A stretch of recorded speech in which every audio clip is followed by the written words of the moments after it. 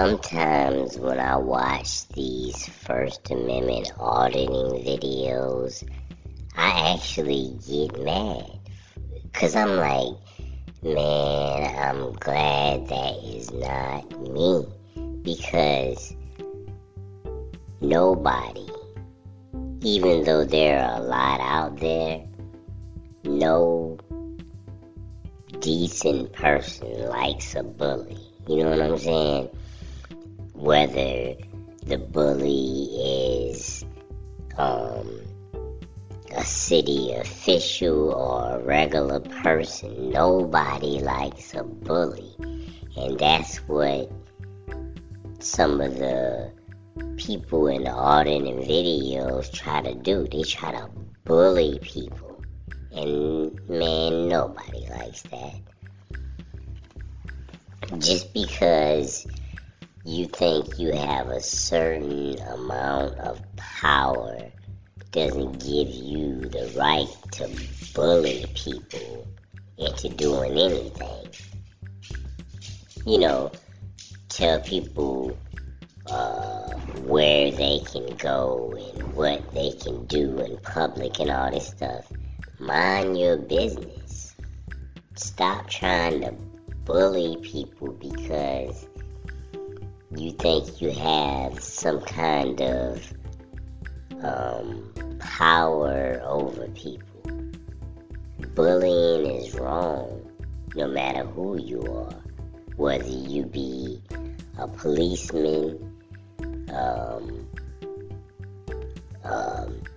a business owner, or whatever. It doesn't matter. You shouldn't be out trying to bully anybody. Being polite. Like, if you see auditors filming in front of your business and you're curious about what they're doing, there is a polite way to go out and talk to them instead of coming out trying to be a bully and saying, oh, you gotta move, what are you doing? Let me see your ID. What company do you work for? Who's your boss? And all this kind of stuff, and getting all in their face and putting your camera up against their body and all kinds of stuff like that. That's bullying. That's intimidation. And that's just wrong, man. I hate that I be getting upset sometimes when I watch these videos.